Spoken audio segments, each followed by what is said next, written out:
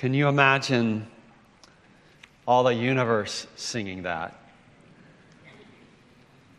And as they're beginning the song, I'm thinking, I want the whole universe to shout at the end. It's like a whole stadium, a billion-fold should just shout out, praise to God for such a salvation. How powerful. What a message we have. What good news. And we are on the planet to share that good news. And as we do share it, one of the things that we encounter is people that just aren't so sure that it's not news that's actually too good to be true. Can we mortals actually know for sure that we can be rescued from sin and death? I mean, can we know that we have eternal life? And so as we near the end of this letter of 1 John, we come to a verse, one of the most quoted verses in the entire letter, because we use it so often in sharing the gospel with people, that something that one might think from a human perspective you could never know, God has made known to us, that we can know that we have eternal life. As we near the end of any of our series, I find myself with a mixture of joy and grief. The anxiety of parting starts to build.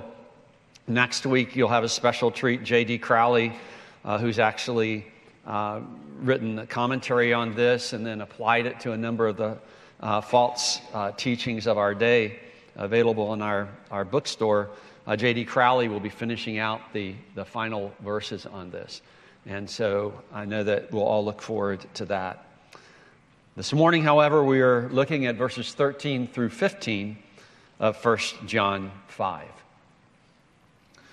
I write these things to you who believe in the name of the Son of God, that you may know that you have eternal life. And this is the confidence that we have toward him, that if we ask anything according to his will, he hears us. And if we know that he hears us in whatever we ask, we know that we have the request that we've asked of him.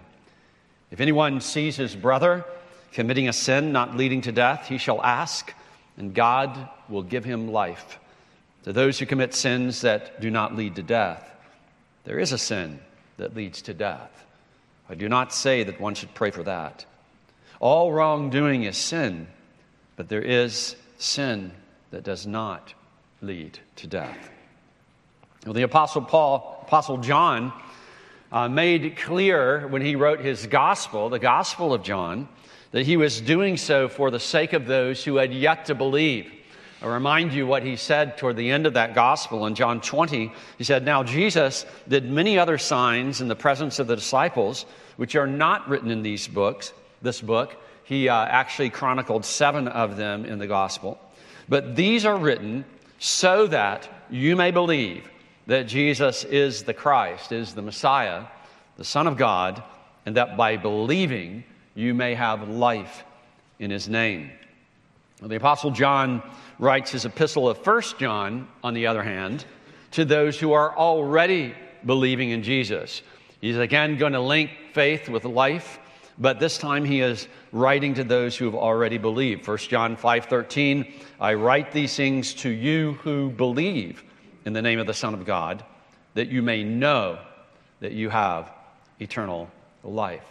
And we've taken those words, "that you may know," as the theme of this entire letter, where John lays out doctrinal and practical tests through which we can have confidence in gospel truth, and through which we can discern who are false teachers and who are not, and through which we can gain assurance regarding our own status before God, that you may know. This is the beauty of a revealed religion versus a religion you just discover on your own, versus a religion that's just of your own making and of your own imagination.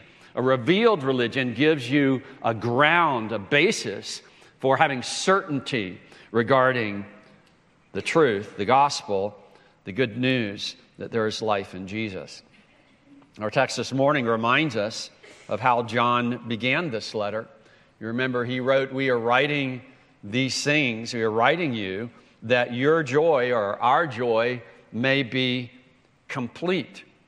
It gives joy to share the gospel. It gives joy to receive it, to know these things for certain. It's actually difficult, if not impossible, to be joyful in Christ if you're confused or unsure of his gospel, what it actually teaches, or confused or unsure of your own personal standing with him. So here, toward the end of his letter, John returns to why he wrote his readers. And his readers being those who are believing into the revealed character of the Son of God, Jesus Christ. So to all who are connected to Jesus Christ through faith in him, God gives priceless gifts of grace. And we're going to look at those this morning. He gives, first off, as we read in verse 13, assurance of life, that is, eternal life, God's life in us. Second, he grants to us confidence in prayer. And third, he gives us the privilege of intercession for others. Let's ask God to use this in our lives as we work through this. Father, thank you. Thank you for your great grace to us. Thank you for the gifts we have in Jesus. And God, we live in a world of lies. We find our own hearts deceive us. The battles that we face, the fears that we encounter, the difficulties, the sorrows, all wear on us and have at times shaken our faith. And so, God, I pray that today you might solidify our faith in you, that you might encourage us to live the life that you have granted to us in Jesus Christ. And God, I also pray that you would reveal to those here who are outside of Jesus, both those who know it at this moment and those who don't, that you would open the eyes of their heart and that you would grant to them life, that they might put faith in Jesus, our Savior, in whose name we pray. Amen. So the first divine gift that God gives to those who believe in Jesus is this assurance of life. We read it once again, verse 13. I write these things to you who believe in the name of the Son of God, that you may know that you have eternal life. In the preceding verses 11 and 12, John has just made the point that if you have the Son of God through faith in him, you have life. If you don't have him, you don't have life. Christ and life are inseparable. And this is the testimony, the sworn testimony of God himself as to how we gain eternal life. So line up every religion in the world and ask the question, are they putting faith in Jesus for their life, or are they giving you some alternative? The alternatives lead to death. Christ alone gives you life. Now, sometimes people struggle, and we struggle at times, individuals here, whether or not we really have eternal life. Where we need to focus is whether or not we are trusting in Christ as the Scriptures reveal him to be. Now, why do I say that? You can't give life to yourself. This is beyond human ability. This is something that has to be given to you. And so where your focus needs to be is not so much on do I have this as am I trusting in Jesus? Do I believe the testimony of God regarding who he is as the Scriptures reveal him to be? Do I believe in his name, his revealed character as the Christ, the Messiah? Do I believe in his deity as Son of God sent in the flesh to rescue us? There are others that would tell us that it's actually presumptuous to think you have eternal life. In fact, this would be the natural human way to think. I mean, God is beyond our grasp. Eternal life is beyond our grasp. And they're thinking in terms of who knows what's beyond the grave, and they say it's presumptuous to think that you have eternal life. Well, that would be true. I mean, it's logical. Only if God had not made clear how we can know. See, I can say it's presumptuous if God has said nothing about it. But when God has given his testimony as to what is true regarding this theme that if I have Jesus, I have life, then it's no longer presumptuous to think that I have it. It's presumptuous to say that I don't if I'm trusting in Jesus. Because otherwise God is a liar. I'm calling God a liar. It is not based, eternal life is not based on your performance or on mine. It is based on the performance of Jesus Christ. Jesus Christ alone. And it is based on the reliability of the promises of God. That's where we're banking our trust. Our responsibility, what God calls us, how God calls us to respond to the gospel, is to respond in faith, to trust what he has said. He has taken upon himself the responsibility, and since he's the only one that can do it, of giving us life. So I'm not earning my life. I am trusting in Jesus who gives me life. No one has earned eternal life or ever will. It is a free gift to all who are believing in Jesus. Now, our text indicates that this is not something that's just in the future. It says you have eternal life. To you that believe, you may know that you have, present tense, eternal life. Eternal life, then, is the current possession of a believer. It's not just a future gift we get after we die. We already have it now. It is a present certainty and a present experience, even though the full benefit of it is yet to come. So eternal life is a divine life given to us. And because it's divine, because it's God's life in us, it lasts forever. That's quantity, that's duration. But the eternal life from God has a divine quality to it as well. It's not just how long it lasts, but what quality it is. It is from God. It's God's life in us, so it's a godly quality. It bears his character. His life in us is transforming us even now. And that's why a person with eternal life starts becoming more and more like Jesus. His or her life takes on the character of love for God and love for others that manifests itself in practical ways. It's the acid test. God's life in us bears fruit. Remember, Jesus uses this kind of imagery. I'm the vine, you're the branches. And because of that, you're going to bear fruit if you're abiding in him. Okay? So God's life bears fruit in keeping with what kind of life it is.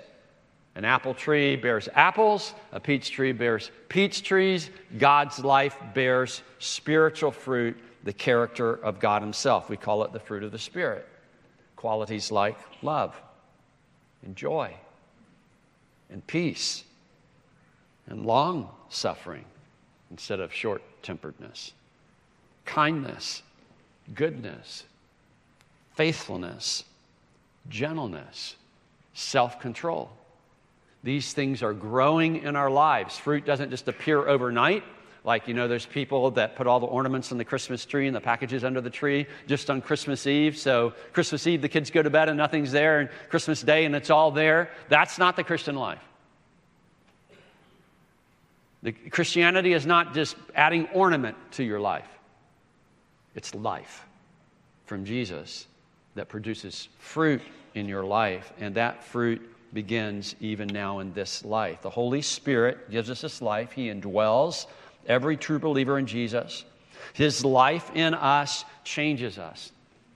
And just think about how all this holds together. His life changes us at the level of our minds and our hearts and our desires, and then is going to flow out through our words and our actions. So it's not just about my trying harder to do the right thing or getting my new list of boxes that I check off. It's about actually having God's life in me and being close to him so that who he is starts shaping who I am. And then who I am starts flowing out. Like I'm not having to prepare so much what I'm saying or how I'm living. I'm just being who I am. I'm being the person that God is changing me to be. These are the good works that God has prepared beforehand for us to walk in them, to live our daily life in. He wants our life to display these good works. This is what Ephesians 2:10 talks about after saying that we are saved by grace through faith and not of our own works. He goes on to say, we are His workmanship, or His masterpiece, created in Christ Jesus, there's the life, for good works, which God prepared beforehand that we should walk in them. So this life, it's not just a fiction and it's not just future, it's now. Good works don't produce life in us. Life in us produces good works. And that life is ours through faith in the Lord Jesus Christ. Only through Him. So here we find reason for humility and for certainty. They go together. Humility, that we have life purely because of the goodness of Jesus, not because of our own. And we have certainty because of the reliability of God's promises and the strength of God's power. We have life. This assurance of life is a precious gift from God to all who believe. So the question this morning is, have you turned from your self-trust and self-rule? And that's, one or the other. Both of those can be a problem. They usually go together. Have you turned from your self-trust and your self-rule to trusting in the Lord Jesus Christ, God's Son? I mean, you trust lots of things. You're sitting in a chair that you trusted to hold you up. You trust your car to get you home, even though you know from time to time a car breaks down. You're trusting the various relationships that you have, that you built over time, even though you know that sometimes those things go sour. The question is, will you trust the completely reliable God who's made these promises in Jesus Christ or not? Why would you withhold that trust? It very likely has a lot to do with the self-rule. You don't want Him to be in charge. And then we need to ask the question, why wouldn't you want Him in charge? Like, you actually think that you can navigate your life better than He can? That's almost the definition of insanity. Don't you think? I mean, if God is who He reveals Himself to be, why do you think you can do it better? So God offers to us this life of trust, trusting in Him, counting God to be completely trustworthy when He promises you the eternal life through His Son. Then if you are trusting Him that way, then you can know that you have eternal life. You have it. Revel in it, grow it, cultivate it, anticipate what is yet to come. You have life from Him. And this living relationship with God, this relationship of life, God's life in you, actually leads us to the second great privilege gift that God gives to us, and that is confidence in prayer, verses 14 and 15. And this is the confidence that we have toward Him, that if we ask anything according to His will, He hears us. And we're going to see that this is not just talking about God's ability to hear, like, God's infinite, He hears everything. But this is a hearing that has to do with attention.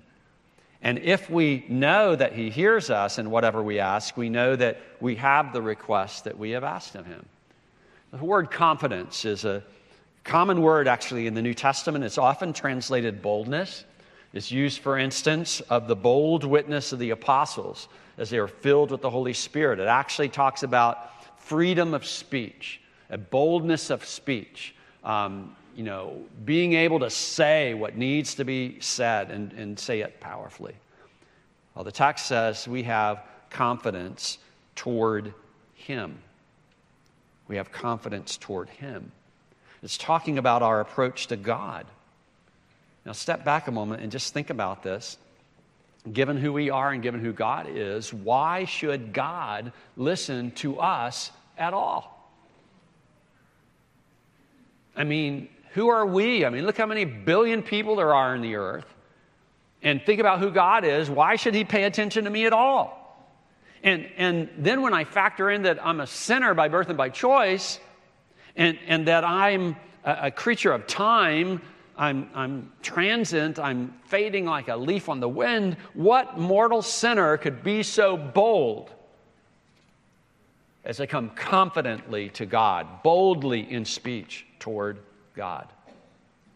Well, the Scriptures actually give us the answer of how we can come boldly. We studied it when we went through our series in Hebrews. I'll remind you of Hebrews 4:14-16. Since then, we have a great high priest who has passed through the heavens, Jesus, the Son of God.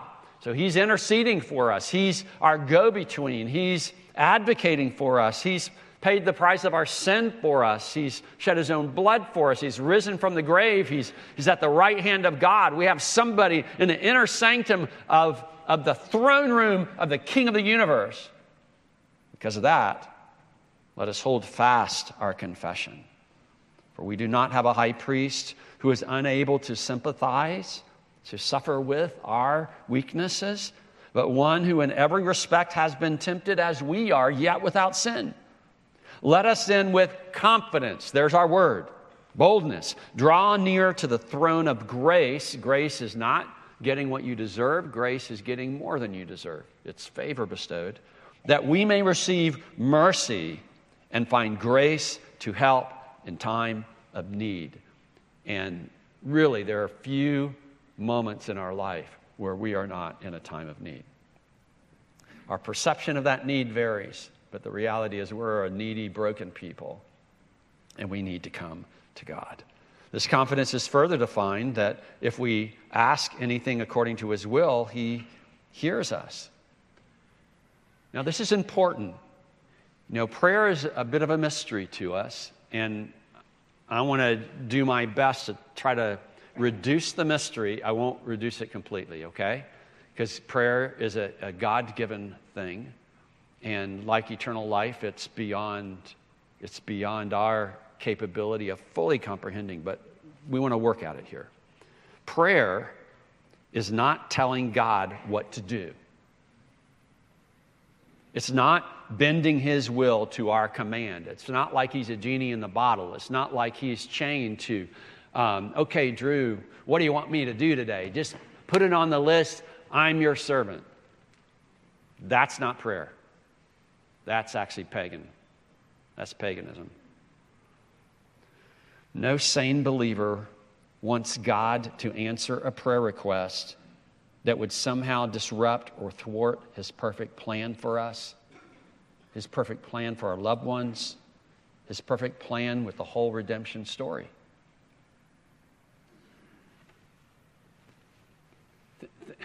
Think about how nervous you get when you have to speak, if you don't do it a lot, if you have to speak before a crowd, nervous about whether you're going to say the right thing.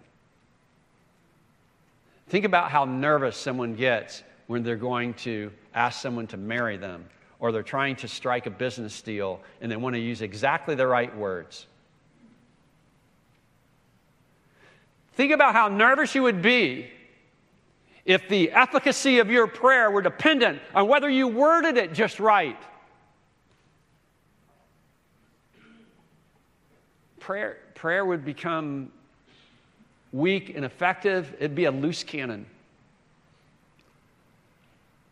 Shakespeare says, heavy lies the head that wears the crown. What is he saying? Well, anyone who exercises any kind of leadership knows the truth of that statement. We feel it as parents, as teachers, as pastors, as managers, as employers. Whenever you're given responsibility of some sort, the more leadership responsibility you have, the heavier the load and the higher the stakes, the more likely you are to stay up at night fretting over whether you're doing the right thing. Well, who in his right mind would want to rule the entire universe? Who has a mind big enough to even know what he would be ruling over? Only God is wise enough and strong enough and loving enough to do it right. And that's the one I'm talking to. This text says the believer can pray with confident boldness and freedom of speech. So how is that possible? What if I pray the wrong thing? No worries. If we ask according to his will, he hears us. He hears our heart behind our words. He knows exactly what we would pray for if we had his perfect, complete view of all things. He knows that as those that believe in him and have life from him, we would not want him to do anything that would be the wrong thing in some way. He hears us, he listens. Then verse 15 indicates that he gives us what we request. Here's what it says. We know he hears us, and whatever we ask, we know that we have the request that we have asked of him. So how can this work? How can my finite prayer tap into his infinite power and wisdom without my messing things up? Well, strikingly, Paul touches on this theme when he tells us that the Holy Spirit empowers our praying to make it effective. I'll remind you of what he says in Romans 8:26. Likewise, the Spirit helps us in our weaknesses. So we acknowledge that we are weak, we're limited. For we do not know, we're weak even in our knowledge, what to pray for as we ought. But the Spirit himself intercedes for us with groanings too deep for words. God gives to every believer the amazing privilege of speaking freely and boldly with him in prayer. He hears, and that means he listens. He answers, and he channels his power through our prayers. But prayer operates by his power, and it must operate according to his will. And that's exactly what we need to be able to pray boldly. Else we would be terrified of making a mess of it all because of our limited perspective. We can throw it all on the table, knowing he will piece through it and pull together what's good there and what's right there and what's lined up with his perfect will. God gives us what we ask for, but he decides the time, he decides the way. If I don't have a positive answer to my request yet, it may be that my request was out of alignment with his will in some way. Or it may be that the best timing for the answer hasn't yet come.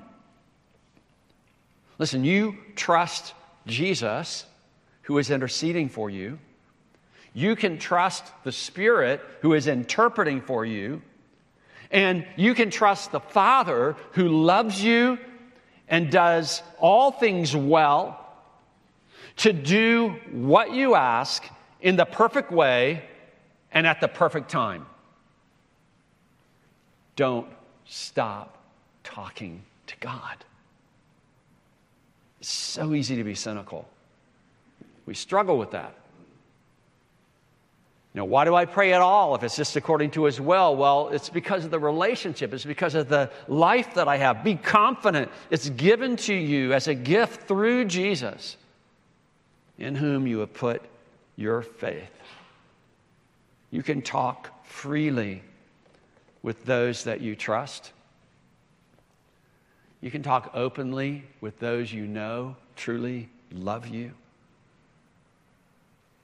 Well, more than anyone else on the planet, that's God. You can trust him further than any other loved one or person you know. And he loves you more than anyone else loves you. So talk to him boldly and confidently. Come boldly to him. Speak freely with him. That's what close friends and family do. Pray boldly, knowing that he will channel your request into perfect harmony with his will.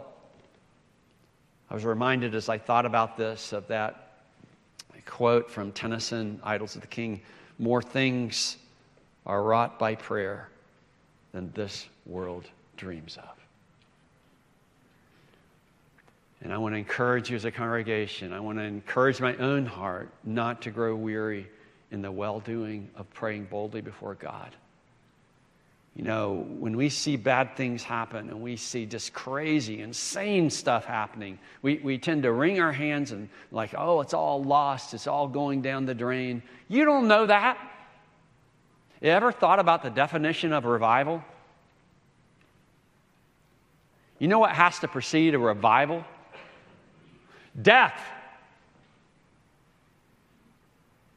You look at all the awakenings and revivals of history, there are dark, dark times that precede them. That's the definition. Did they know revival was coming? Not necessarily. In most cases, not. All they knew was to trust in Jesus, keep serving God, keep praying, and see what God would do. They knew the power of the Word. They knew the power of the gospel. They knew the power of Christ.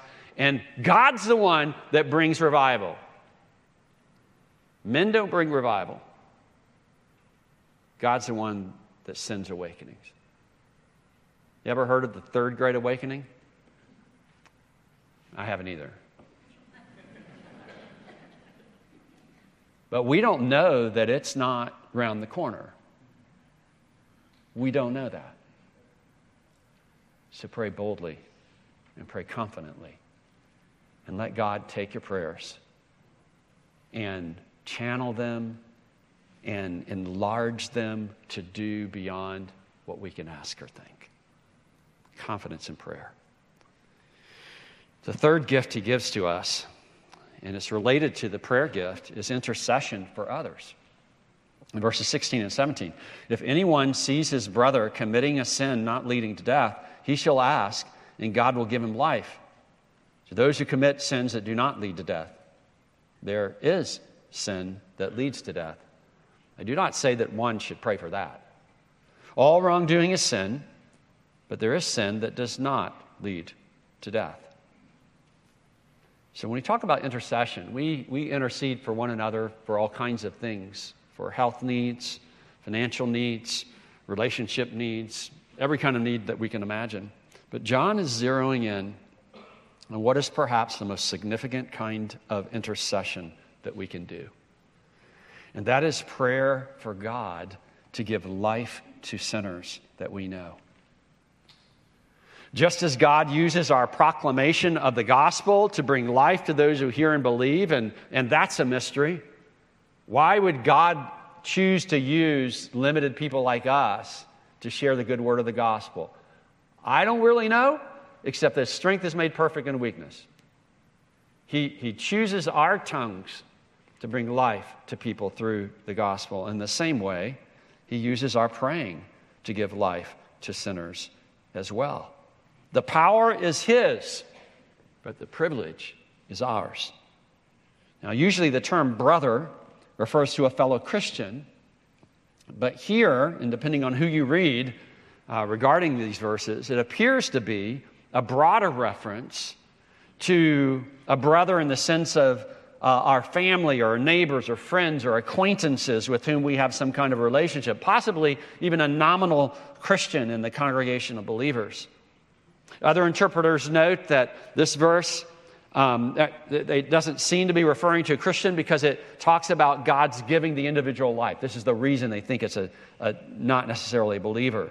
If he's a believer, he already has life, according to verse 13 and verses that precede. He has eternal life. Another possible explanation that preserves the idea that a brother is reserved only for Christians is that God's giving this brother life is God preserving the life of a fellow believer, the spiritual life of a fellow believer that seems to be slipping, that God would keep him in the faith so that he doesn't fall away. And ultimately, I could probably make a case either way. Depending on the moment of the day, I'm leaning one way or the other. The point to remember is that it is God who gives us life. And it's God who rescues us from sin and death, whether we have yet to believe or have done so already. The New Testament knows nothing of a genuine faith that does not continue and does not eventuate in life change. We need ongoing life from God in us. Believers are literally believing ones. They keep on believing. Repentance and faith are present not just at conversion, they continue throughout the Christian life. In other words, when that shift happens, conversion is the turning point, my attitude towards sin changes. It becomes one of ongoing repentance wherever it crops up. And my attitude toward Christ changes, an attitude of ongoing faith and trust in Him. And we need, what this verse would indicate, as well as others, we need to be praying for one another, as well as for our friends who have yet to believe, that God will give others life, that God will keep them healthy in a world that tries to seduce them into turning aside and pursuing sin instead. You may recall similar admonition from Jude when we studied that little book. You, beloved, building yourselves up in your most holy faith and praying, ties it into prayer, in the Holy Spirit, keep yourselves in the love of God, waiting for the mercy of our Lord Jesus Christ that leads us to eternal life, and have mercy on those who doubt.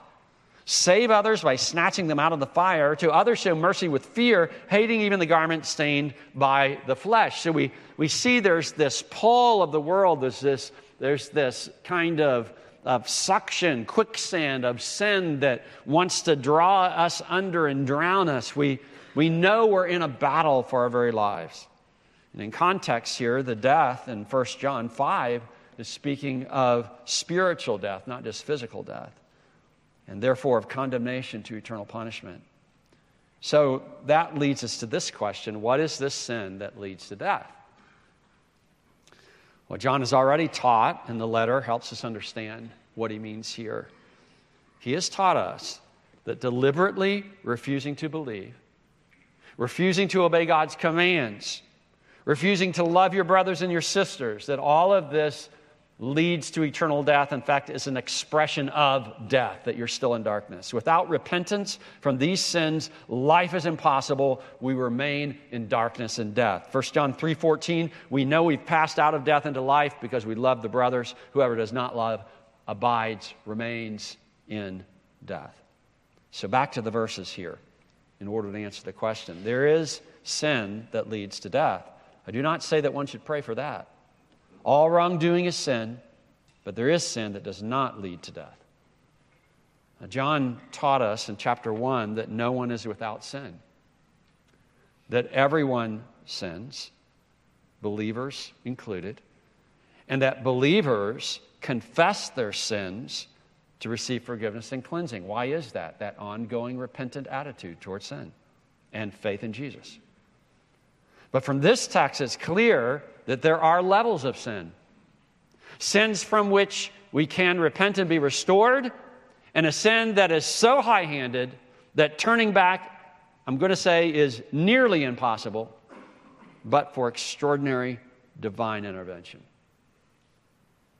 Now, we've been taught some about this. Hebrews 6 and Hebrews 10 talk about persons who have fallen away and cannot be restored to repentance. They have heard the gospel. They've benefited from association with the community of faith. They've enjoyed the blessings that God pours out on His people. And yet, they now repudiate the gospel. They boldly defy God's claims and have joined the rebellion led by Satan. Jesus Himself talks about the unforgivable sin of deliberately attributing to Satan what one knows to be the work of the Holy Spirit of God. So given the warnings in this book about false teachers and antichrist and liars, John seems to have particularly in view those false teachers who are denying Jesus, that Jesus is the Christ, Jesus is the Messiah, or that Jesus is the Son of God in the flesh sent by the Father. False teachers that are justifying sinful living as if it doesn't matter. False teachers that base their confidence in their higher knowledge while they show disdain and lack of love for the brothers. They've defected from the faith and are teaching others to do likewise. John's made clear that these enemies of the gospel are not just apostates, those that have fallen away. They are counterfeits and antichrists and liars that were never truly part of the community of believers. They're children of the devil, not of God. They reject the Son, and so they don't have the Father either. So we would conclude that this sin that leads to death is therefore not a sin you can unknowingly commit. It's not like, oh no, I'm afraid maybe I've gone to, I don't know whether I've committed this sin or not. Look, if you commit this kind of sin, you know you've committed it. It is deliberate, willful opposition to Christ and His gospel. It's not just a false teacher who's been taught the wrong thing from his birth. It's somebody who knows the gospel, was taught the gospel, benefited from being among the people of the gospel, and now is deliberately opposing it, repudiating it, calling it a lie. John does not encourage praying for that kind of person. But it's good to note that he doesn't forbid it either. There is actual historical evidence that on occasion, God does rescue such persons.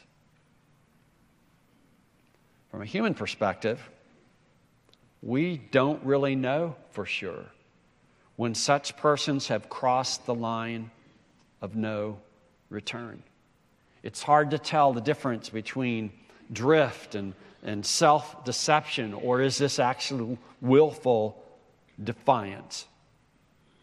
But John is cluing us in to the tragic reality that such persons may never turn back. Despite the promise he gave about praying and God giving us answers, such persons may never turn back, and for that not to discourage us from interceding for others. So, what is John doing for us? Because of the topic that he has been wrestling with throughout this letter of these false teachers and false gospels and the uncertainties and the confusion, he's bringing to bear, he's not giving us what we call a Sunday school answer about prayer. He's letting us, he's acknowledging some of the difficulties when we're praying about things that are so significant as someone being given life from Jesus. So that said, let me ask you these questions. For whom do you pray regularly? And we've encouraged you that are members of the church here to pray through that directory of church membership and look at those faces and pray through those families. But who else do you pray regularly for? Whom do you know? Who do you know is at risk? Sometimes when we see professing believers, people that we know that are at risk, it tends to anger us. Or we're worried about them. Instead of that kind of response, let it be a response of prayer. Teachers, you know who your troublesome students are. I know that my first response is not typically to pray for them. My response is more like Sons of Thunder in my heart. Okay, but to pray for them. And I've been encouraged and confronted at times, you're having difficulty with this class or several person. Have you prayed for them? And it's like, I kind of hang my head use prayer for people you know are at risk, people that are drifting, people that are turning away. Pray that God will give them life. Think about your children and your grandchildren, for some of you even great-grandchildren, and we tremble for them in a world of lies and deception being pumped into them. The whole world is so accessible, and there's so many voices that are contrary to the voice of God, and we tremble for our children and our grandchildren and great-grandchildren. Well, pray that God will give them life. The Christian school can't give them life. You as a parent can't give them life. Only God can give them life.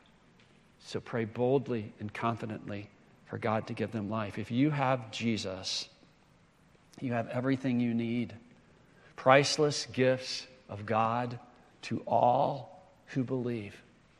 You have assurance of life. You don't have to wonder. Your course is set. Your journey has a destination, and you're enjoying that life even now. You are given through your relationship with God through Jesus confidence in prayer. He says, come on, come children, talk to me.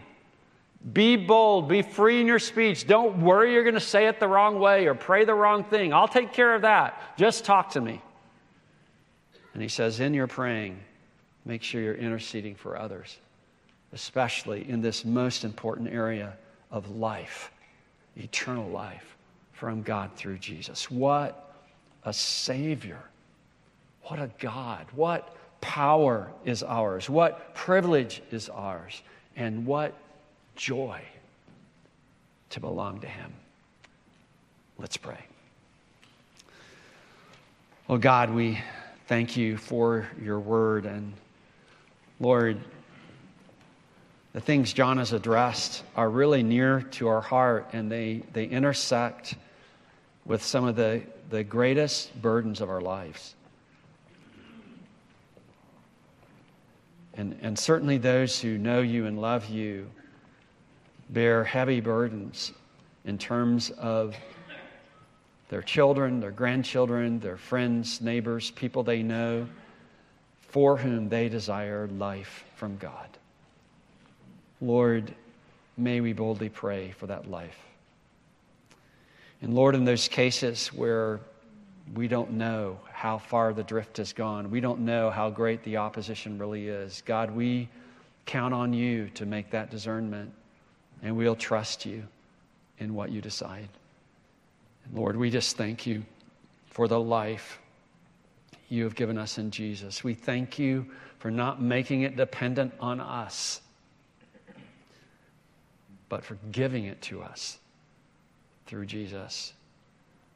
Lord, strengthen our faith in Him. Strengthen our faith in your precious promises. It is through them that you give us everything we need for life and godliness. Help us live that life till we see you face to face. We pray in Christ's name. Amen.